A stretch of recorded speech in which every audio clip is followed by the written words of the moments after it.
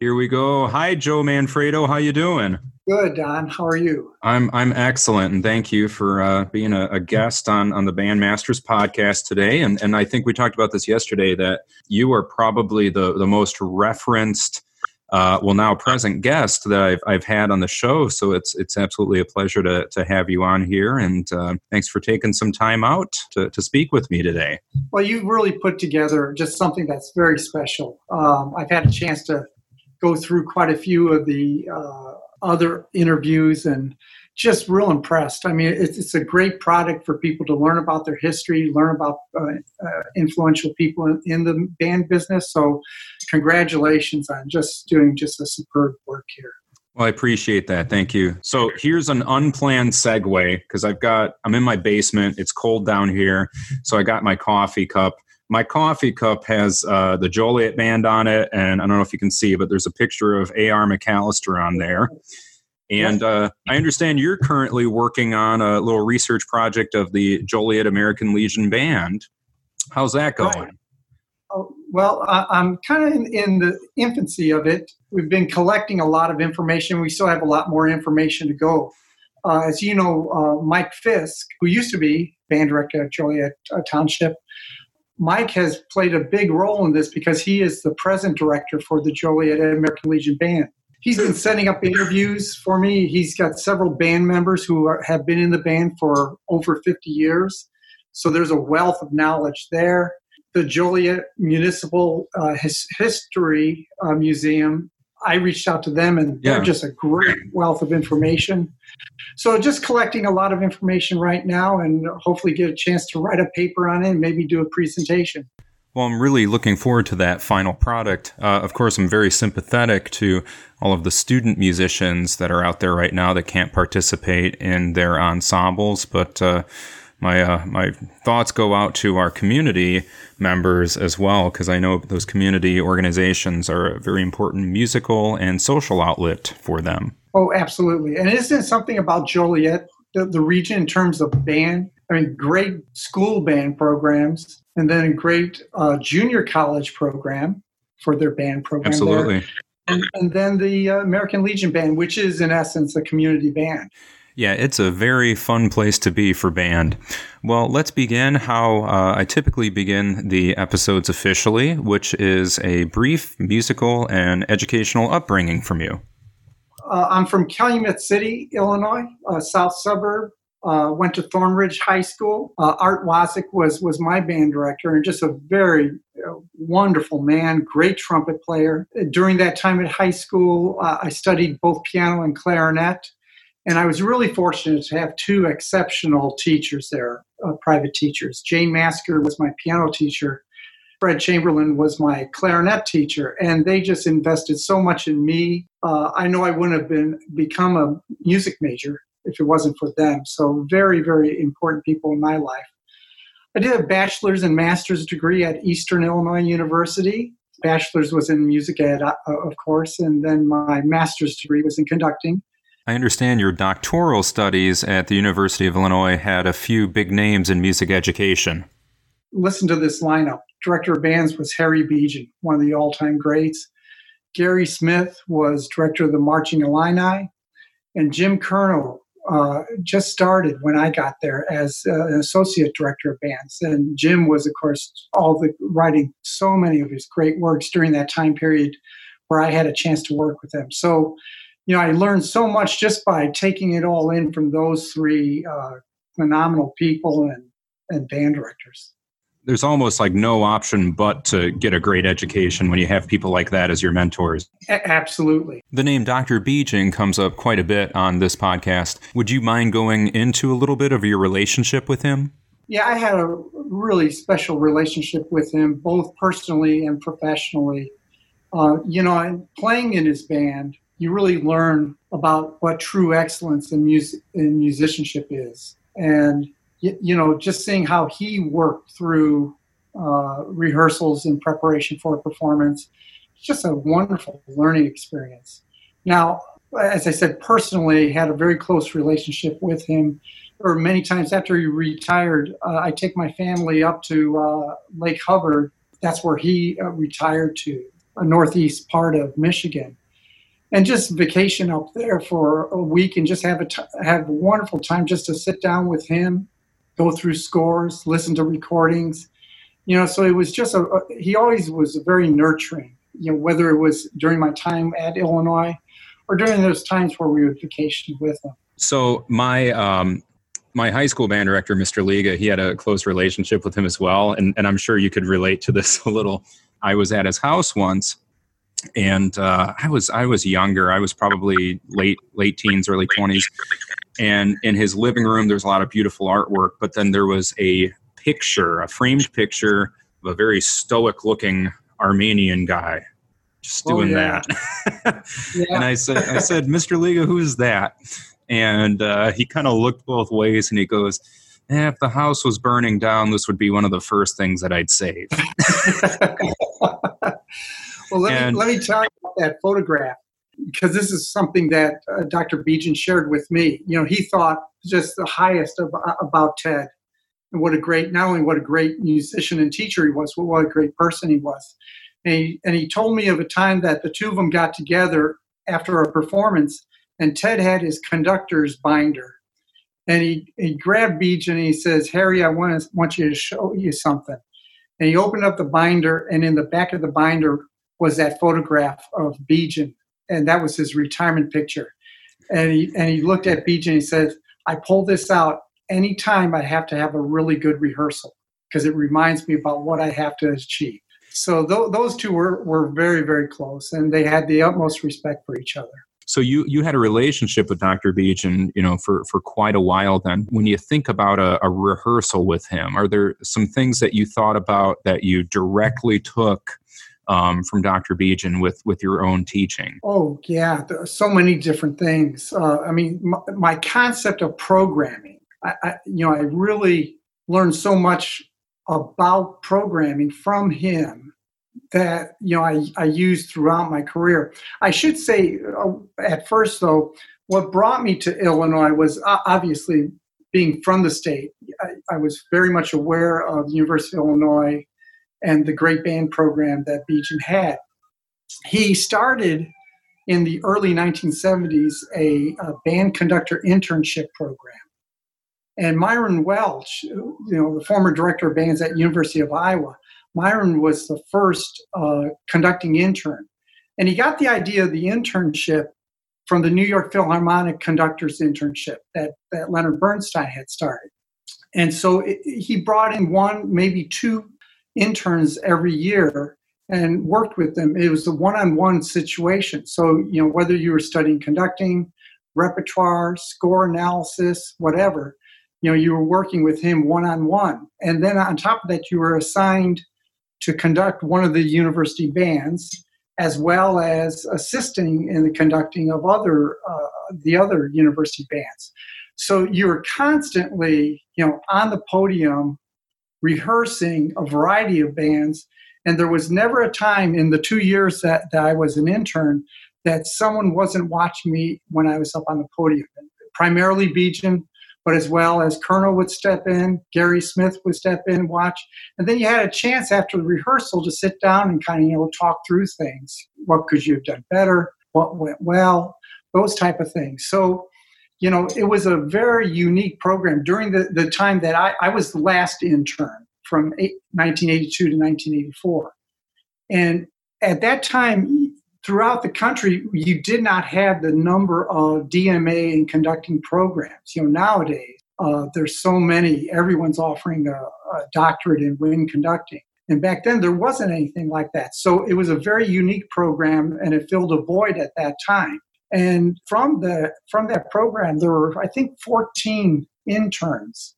There were people of the stature of Myron Welch. There were many, many others. And so great experience there. And so whether it was programming, whether, selection of literature, whether it was rehearsal techniques, developing the band's sonority, I think that's one of the things that I was most interested in when I was to study with Bejan, in trying to select which program I was going to go to, whether it was University of Illinois.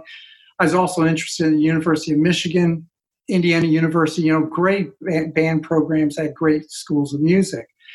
And what kept drawing me back to the Illinois was the sound of the Illinois band. I thought it was a very unique sound, and it had the darkness, the richness that, I was looking for. And so I wanted to go ahead and find out, how did Bijan create that sound? And so he talked about instrumentation and its impact on developing the sonority. And then, just through seeing him, how he shaped the sound, that was always great to have that opportunity to hear what he was doing, in rehearsal on the spot. So you have like a 2-year session with that, which is basically a master class every single time with these people watching you. And it was interesting you talked about the programming, because I know I have a whole set of the U of I CDs. They're called the Bijan years, and it's just all this great band rep. And we think of them as war horses today, but in reality, Bijan was kind of hip with his programming, right? He was programming a lot of new pieces, commissioning pieces, and at the same time, kind of respecting the tradition of the band with some of the older pieces as well.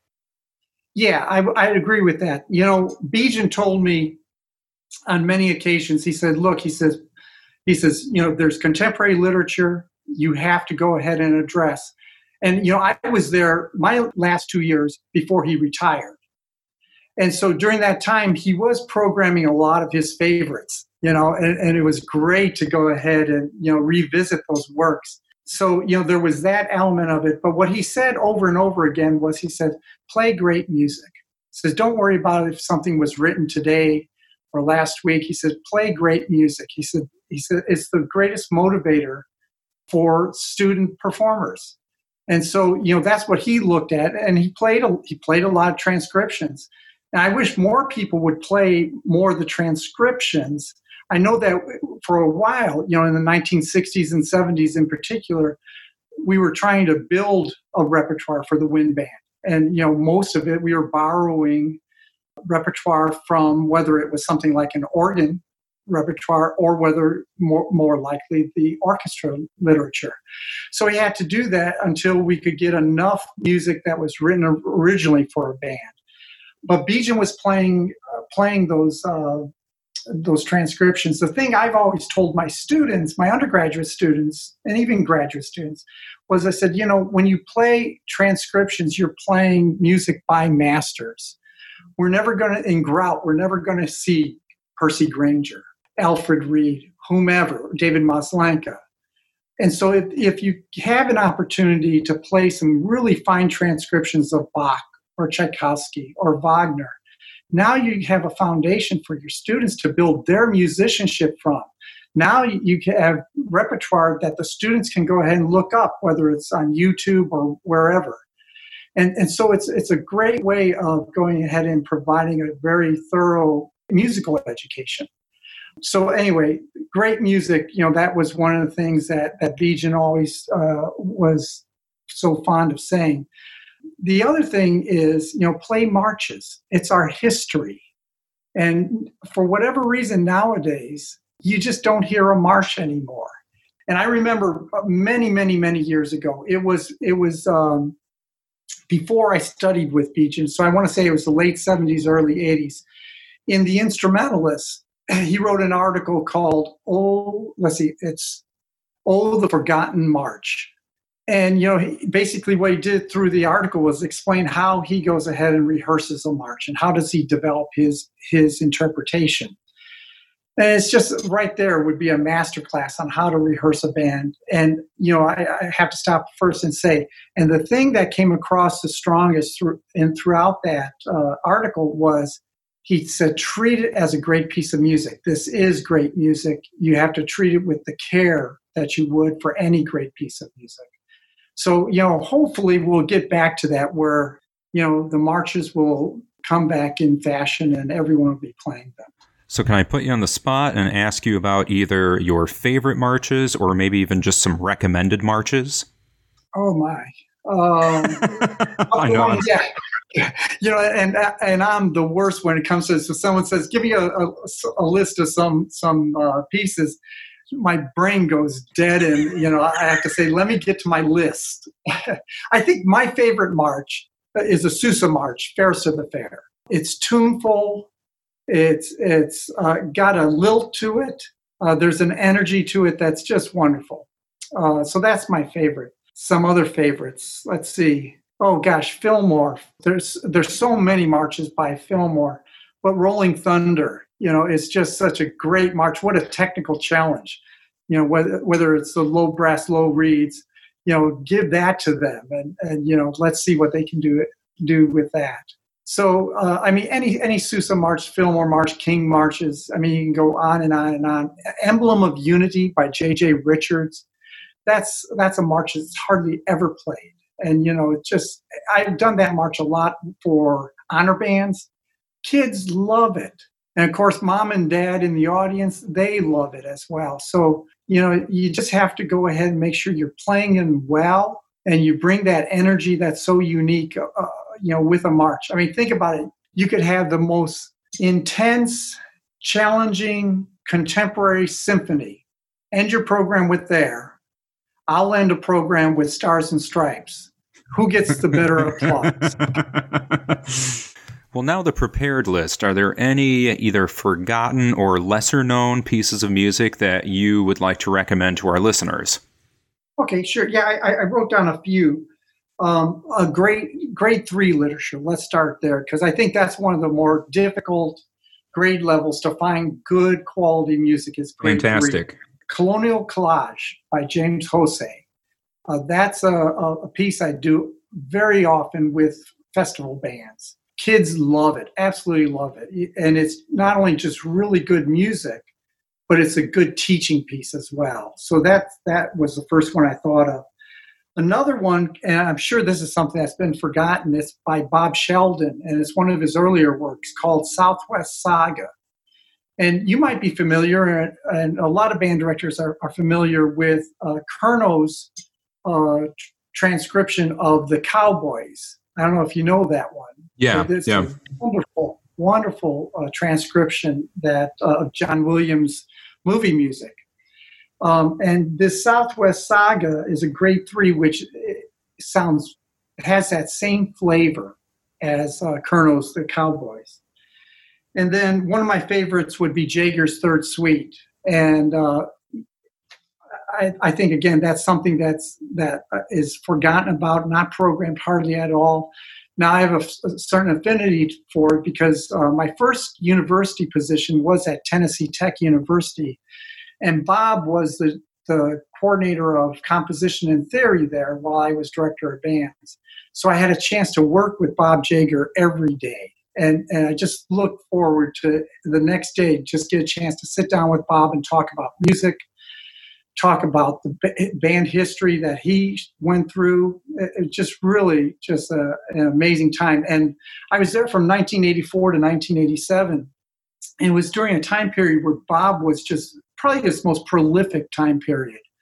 Turned out a lot of great music during that time. And the first piece I remember was Esprit de Corps. And that was one of those things we used to, at Tennessee Tech, usually in February, we had a very large band festival. Usually there were 4 honor bands, and the students would come not only from Tennessee, but from the surrounding states as well. So it was really a big festival. And Bob called me up. It was, I want to say somewhere around late November, early December. And he said, I want you to come up. He said, I got to play for you a recording. You're going to want to go ahead and open your program at the festival. And so walked upstairs, went to his studio, and he pulls out a cassette tape. And it was the United States Marine Band in a rehearsal before they premiered Esprit de Corps. Holy cow. Yeah, and he plays it, and it's like I heard just 5 seconds of it, and I said, "You're right. Give me the parts. I want to do this right away." And there's a great story behind it. Bob was very close with John Bourgeois, who was the conductor of the Marine Band during that time. Somewhere around 83, 84, there was a Beirut bombing, Marine barracks, and there was over 200 Marines killed in this bombing. And so they were going to have a ceremony for that. And Bourgeois wanted to go ahead and commission a work. And so he called up Bob and he explained what he was looking for. And Bob said he'd be happy to go ahead and do this. And Bob told me he just had a very, very difficult time coming up with the themes, coming up with the piece. It was just a kind of a brain freeze when it came to this composition. And so he used to do something every week. He'd go to an afternoon movie with his daughter, Katie. And we were in Cookeville, Tennessee, which is a small rural area right between Nashville and Knoxville along Interstate 40. Small community. So he would go to movies with Katie, but they were always about 6 to 9 months behind. And so they were going to E.T. And so Bob's sitting there just enjoying the movie. And he's waiting. Of course, like all musicians, we wait for the credit music because that's the best music from the movie. And he heard that. And he told me, he said, after hearing the credit music, he said he got in the car and he drove them back to their house. It was about a 15-minute drive. And within the 15 minutes, he had all the themes and he had the overall structure of the piece. And he wrote the piece in about 3 days after that. Wow. And he just he knew what he wanted to do, being inspired by the music of John Williams. So anyway, there's experiences like that working with Jaeger that I wanted to go ahead and just talk about that. Well, I think he's going to see an uptick in sales after that. That was a pretty good sell there. Yeah. If you get a chance, do a YouTube search for E.T. Credit music. And you have to go about 30, 40 seconds into it. You'll hear, and you're saying it's an absolute ripoff of John Williams. Grade 4 music, a piece by Jim Colonel that's unfortunately is out of print now. And it's Lone Star Celebration. And this is another work that I do with a lot of music festivals. And again, very well received by the kids in the band. And then a classic that for whatever reason just hardly ever gets played is the Persichetti Pageant. We talk about the difficulty of finding good grade 4 literature. Here is really one of the great pieces, whether it's grade 4 or otherwise. And then one of my favorites, which is probably a grade 4.5, is the Rejoicing Movement from the Lotus Sutra suite by Alfred Reed. Yeah. But that's just a tremendous work, something that we just don't play. And I think this is one thing about the band profession that we need to go ahead and think about. I think it's been marvelous over especially the last 20 years, the amount of great music that has been produced through commissions. But it seems like we get this piece, play it one time, and then we put it in files and never hear of it again. In fact, many, many years ago, many decades ago, Frank Battisti, I think most people are familiar with Battisti from the New England Conservatory. He wrote an article with a really special title because it kind of addresses this point. And the title of the article was, "Where Are the Second Performances?" And this is something that we forget about, is that we have this great music and we just forget about it after the premiere. And I think what we need to do is keep going using that Bijan mantra of play great music. We need to go ahead and promote the great repertoire of the wind band by playing those classic works, the core repertoire. So whether it's something like Pageant or whether it's something like a Maslenka Symphony, they really have to be held on equal footing. And I guess that's an interesting gauge of a piece, is to maybe talk to your kids afterwards and ask them, like, 2 years later, what piece do you want to play again? And chances, I mean, because I've had that where my seniors this year, who unfortunately had their year cut short, but my first year at Central, we played Carmina Burana. We did okay with it. All year long, they were saying, "Can we play that at our final, concert?" Oh, sure. And I'm sure there was the sentimental part of it, that was their first piece as a freshman class. But we also played other pieces that they weren't asking for as well. So, interesting. When is the second performance there? I'd love to follow up. And here was one of the things that I was very excited to talk to you about, and it's about the research that you've done.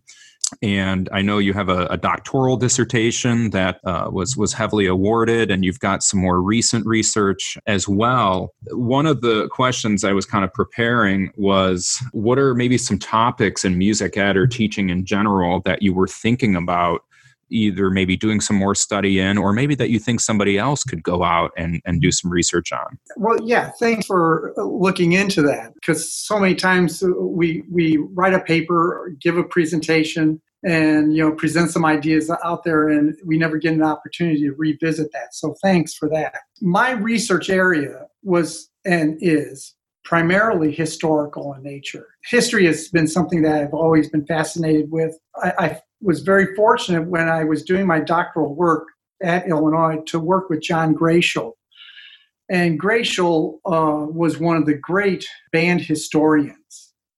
And so I didn't realize there was this avenue of research that was out there. So he introduced me to that and encouraged me to continue exploring that area. That's something that's been very, very special for me, and I've enjoyed the opportunity. My dissertation dealt with the development of the instrumentation of the collegiate band, and you have to be very specific when it comes to a doctoral dissertation. So I only looked at from 1905 to 1941. 1905 was important because of so many of the great band programs started in 1905. Not sure exactly why it's 1905, but something like U of I band program really gets going at that time. The Purdue University program got going at that time. So there was that, and then 1941, obviously, World War II started, and that had a definite impact on the number of musicians on any one campus.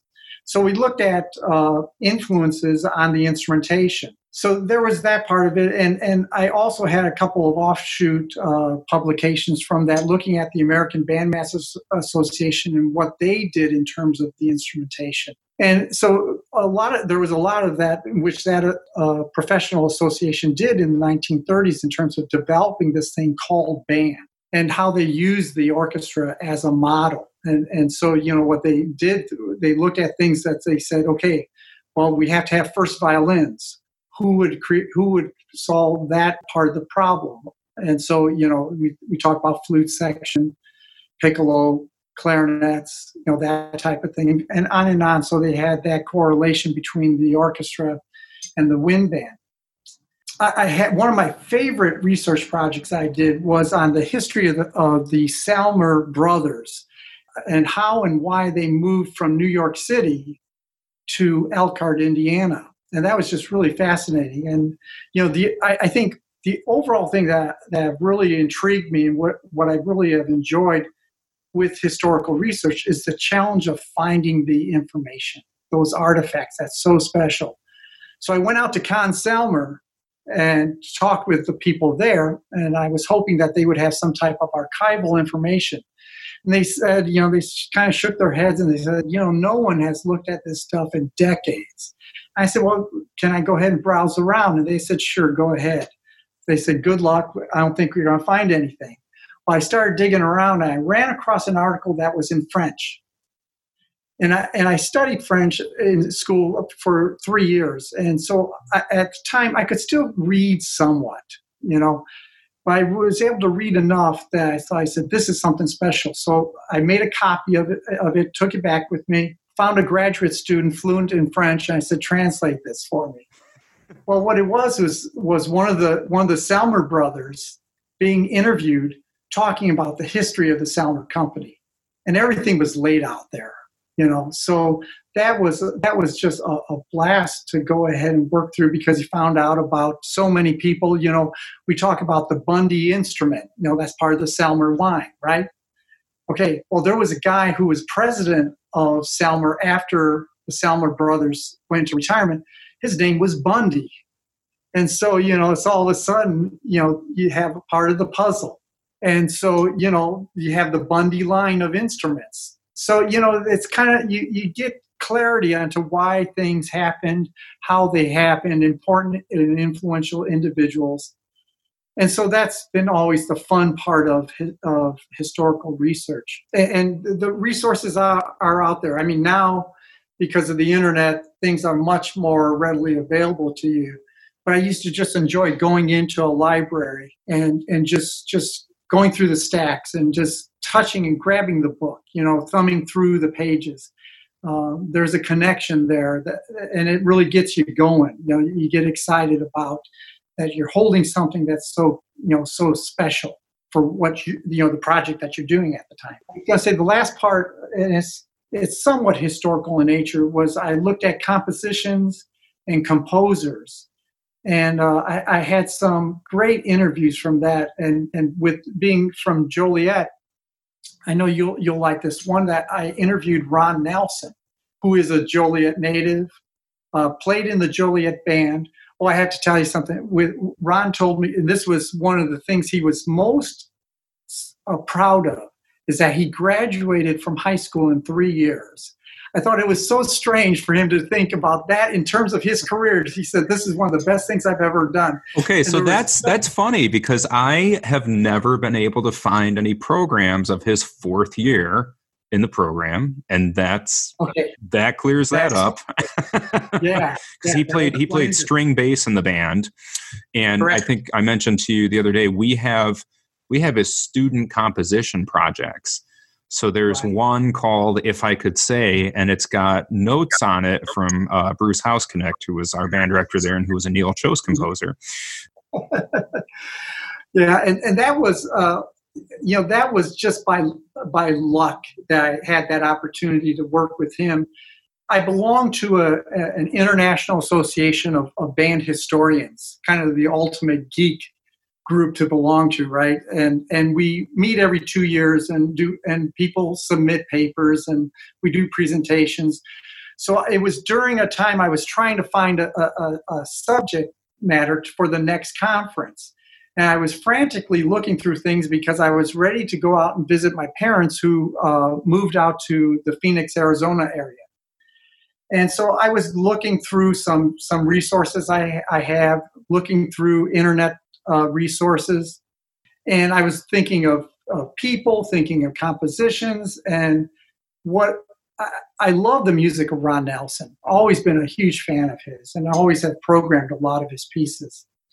And, I just stopped and thought, I said, I'm never seeing any type of work done on Nelson. And I said, this is so strange, the series Composers on Composition. They have that series. Nelson's not listed in there. Yeah, and when I was talking with his wife, who is his agent, I explained to her that the next day I was going to come out to Arizona and I could meet with him. I said, "Do you think he'd be willing to do an interview?" And she said, "Okay." She said, "Give me an hour." She says, "He's out of the house right now." She said, "I'll talk with him and we'll get back to you." So she called back and he said, "Yeah, he'll be happy to meet with you. He'll give you 45 minutes. And I said, "Well, where are we going to meet?" And she says, this mall, shopping mall. She said, "There's going to be a food court. He'll meet you there." I said, "Great, this sounds good." So, I flew into Phoenix, was with my folks for a while, and the next day I went ahead and drove out to that shopping mall to interview him.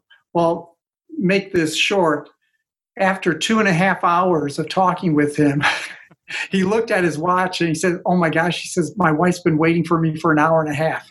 He says, "Let's wrap this up." And he still gave me another 10, 15 minutes. So what a fascinating person. And, the thing that really struck me was just how humble of a person he is and just how positive an individual he is. And, it was just a great experience for me to go ahead and talk with him. Well, we love his music out here, of course. And, it's interesting because some of it's hard. It's beautiful stuff, but like Rocky Point Holiday is just so difficult. And along with Rocky Point, and he has that in the title, Rocky Point Holiday. A lot of times when you would take his family on a summer holiday retreat, he spent time writing during that. So you're going to hear that, and not only hear the word, but the style. He called his holiday overtures. Now there's 4 of them for band. Most of them are transcribed for orchestra, and then he had a total of 8 holiday overtures that he wrote for the orchestra. And so the band works would be Rocky Point, Savannah River Holiday, Aspen Jubilee, and then Sonoran Desert Holiday. Those were the 4 band holiday pieces. And what it came out of, that style, is that, if I remember right, it's 1947. He's just finished his junior year and he's graduated from Joliet. And he goes out to Hollywood, where he had, I believe it's an uncle, who was a composer for TV series and movies. And so he spent the summer out with his uncle, just, meeting composers, just being just inundated in that that style of composition, and just the media as well. And then he goes ahead and he went to Eastman for all of his degrees, bachelor's, master's, and doctorate. Well, he was there from 47 to, I want to say 56, something like that. But anyway, the important thing is he was there when Fennell created the wind ensemble. Oh, wow. And okay.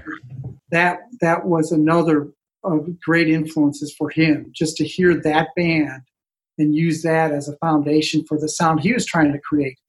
So that Hollywood style, you think through, the last section of Rocky Point Holiday. Think what that sounds like. It's movie music, Absolutely. And so he's got that element to it just because of these isolated incidences.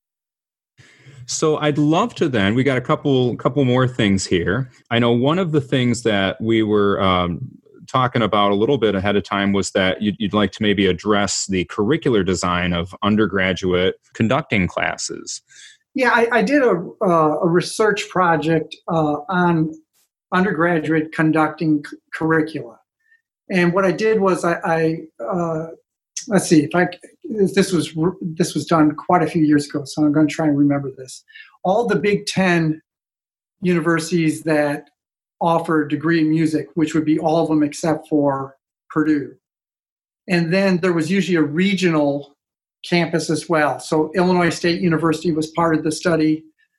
Western Michigan, if I remember right, was part of the study. Bowling Green, Ohio. Universities of that style.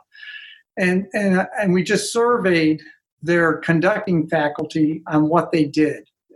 Part of it was the content of the courses. Part of it was the type of assessments that they did. Did they use recordings? Did they use live musicians? Things like that, just to be able to describe what people were doing out there. And there are some interesting things that came about. Most of the universities offered 2 classes, a beginning class and an advanced class. That's pretty typical. Some, like the University of Illinois, offered 3 semesters of conducting. So we were looking at that, but the thing I noticed about in terms of the sequencing was that more times than not, 2 people, a different person taught each class. But there was never any type of correlation between what was happening in the first class to the second class. So no one sat down, or very few people sat down, I should say, and said, okay, from day 1 of the intro class to the last day of the advanced class, we should have a progression here in terms of what the students should be learning, so that there's a natural sequence to go from the intro to the advanced class. So there was that came about, from surveying everyone. The other thing is, in terms of the content, the curricular content, is like you have to ask the question, well, what is conducting? Because if you ask an undergraduate student what's conducting, the first thing that they'll talk about is baton technique. And for me, that was one of the, I don't want to say least important, but not something that important. To me, score reading, in particular transpositions, I think is the most challenging thing for undergraduates. And so when I was at Illinois State and I was in charge of the undergraduate degree program, what I try to do is not only get transpositions and score reading within the conducting classes, but also in the method classes. the theory classes. I even talked to the applied faculty, and there was this one situation where I won't say which place it was and what instrument, but there was an undergrad music ed major who did not know the transposition for their own major instrument.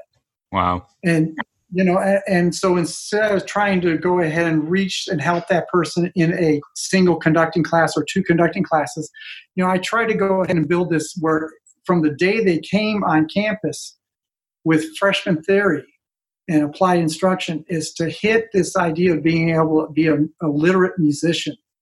And you can go ahead and read music, and whether you have to transpose something or not, you have to be able to do that. So, the idea of what is a conducting class, and so score reading, score analysis, and then you get into something like baton technique. And then the last thing, which is the most important, but which I really feel from the type of research projects I've done, you can kind of prepare the student for this, for their student teaching, but it takes years within the profession before they develop their oral skills. And, let's face it, it comes down to the most important thing are our ears.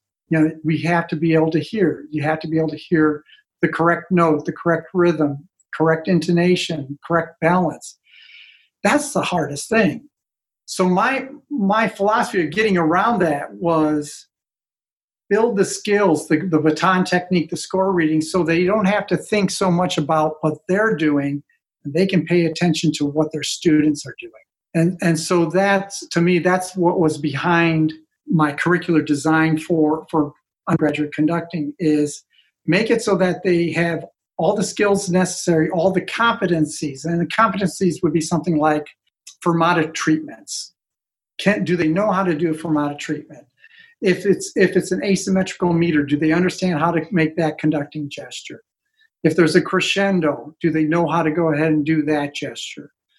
And just work on that so that it's almost second nature, so that they can then do what they really need to do, where the real teaching comes in, and that is they can listen to their students, they can watch their students play, and they put their focus as teachers onto their students rather than what they're doing. How many times do you see a conductor and they've got their head buried, right? And so, we always talk about, keep the head out of the score, have the score in your head. And so that's, to me, was just some of the highlights for the undergraduate conducting curriculum. And that's interesting, because I think about, at least myself, and I'm by no means a world's greatest conductor at all, but I think I'm 13 or 14 years in, and this is the first year I realized that I was actually looking at the score as a whole and not just reading my main instrument part. I think a quick win in conducting is getting the beat pattern down, and then, you're a conductor, yay. But that's not the reality of what you're saying there. Right.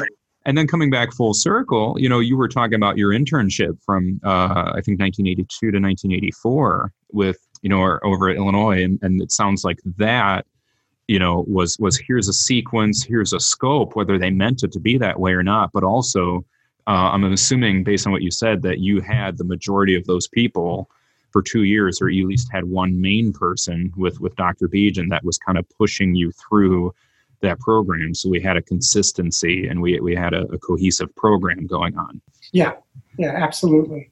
So, but it's one of those things where, just in general, the undergraduate studies, when you think of the small number of classes you have that deal with the actual teaching of band or music in general, if you wanted to go ahead, it's very, very, very sparse number. You think about it, a third of the undergraduate degree program is general studies. Your math, your English, your sciences. A third of it is music focus, which is going to be your theory, your history. You could say applied studies, that type of thing. So then you have only about a third and dealing with education, and it's split between the College of Education, the professional ed classes, whether it's ed psych or ed history. And then you have this very, very little, 2 classes in conducting, 2 classes probably in methodology, I'm surprised we can turn out any competent teachers. There's just not the substantive type program. And, the most important experience is the student teaching internship. That's the most important thing. And so, I've always have said, I don't prepare my students for their first year of teaching. I prepare them to go ahead and have a successful student teaching experience. So knowing what that foundation should be, and then they can go out and hopefully they've got a really good co-op, a really good supervisor that can support them through this transition into the profession. And, it would be great if they could extend the internship period and not just a 16 weeks of student teaching. It'd be great if they could have a full year. I think that first year would be that much more successful. A lot of your students hold you in very high regard. And when you think of these students, what do you hope has been your biggest impact on them? Well, that's really kind of you to go ahead and mention this, because it's something that, when I first started out in higher education, I was really focused on having a career as a conductor. But at the same time, the back of my mind was that I wanted to go ahead and, as best I could, influence the next generation of teachers. Because as I was going through my undergraduate degree program, I saw some of my friends be successful, others were not as successful. And it's like, we're going through the same experience. Why is that? Why? What can we do to go ahead and build better teachers? I guess that's what it came down to. And I always thought, I said, I think at some point in my career, I want to transition into that, where it's full-time, dealing with conducting, especially methods classes, that type of thing, and nurturing and mentoring student teachers. And so the thing that I think, in reflecting back now, because I ended up teaching, I think it was 41 years.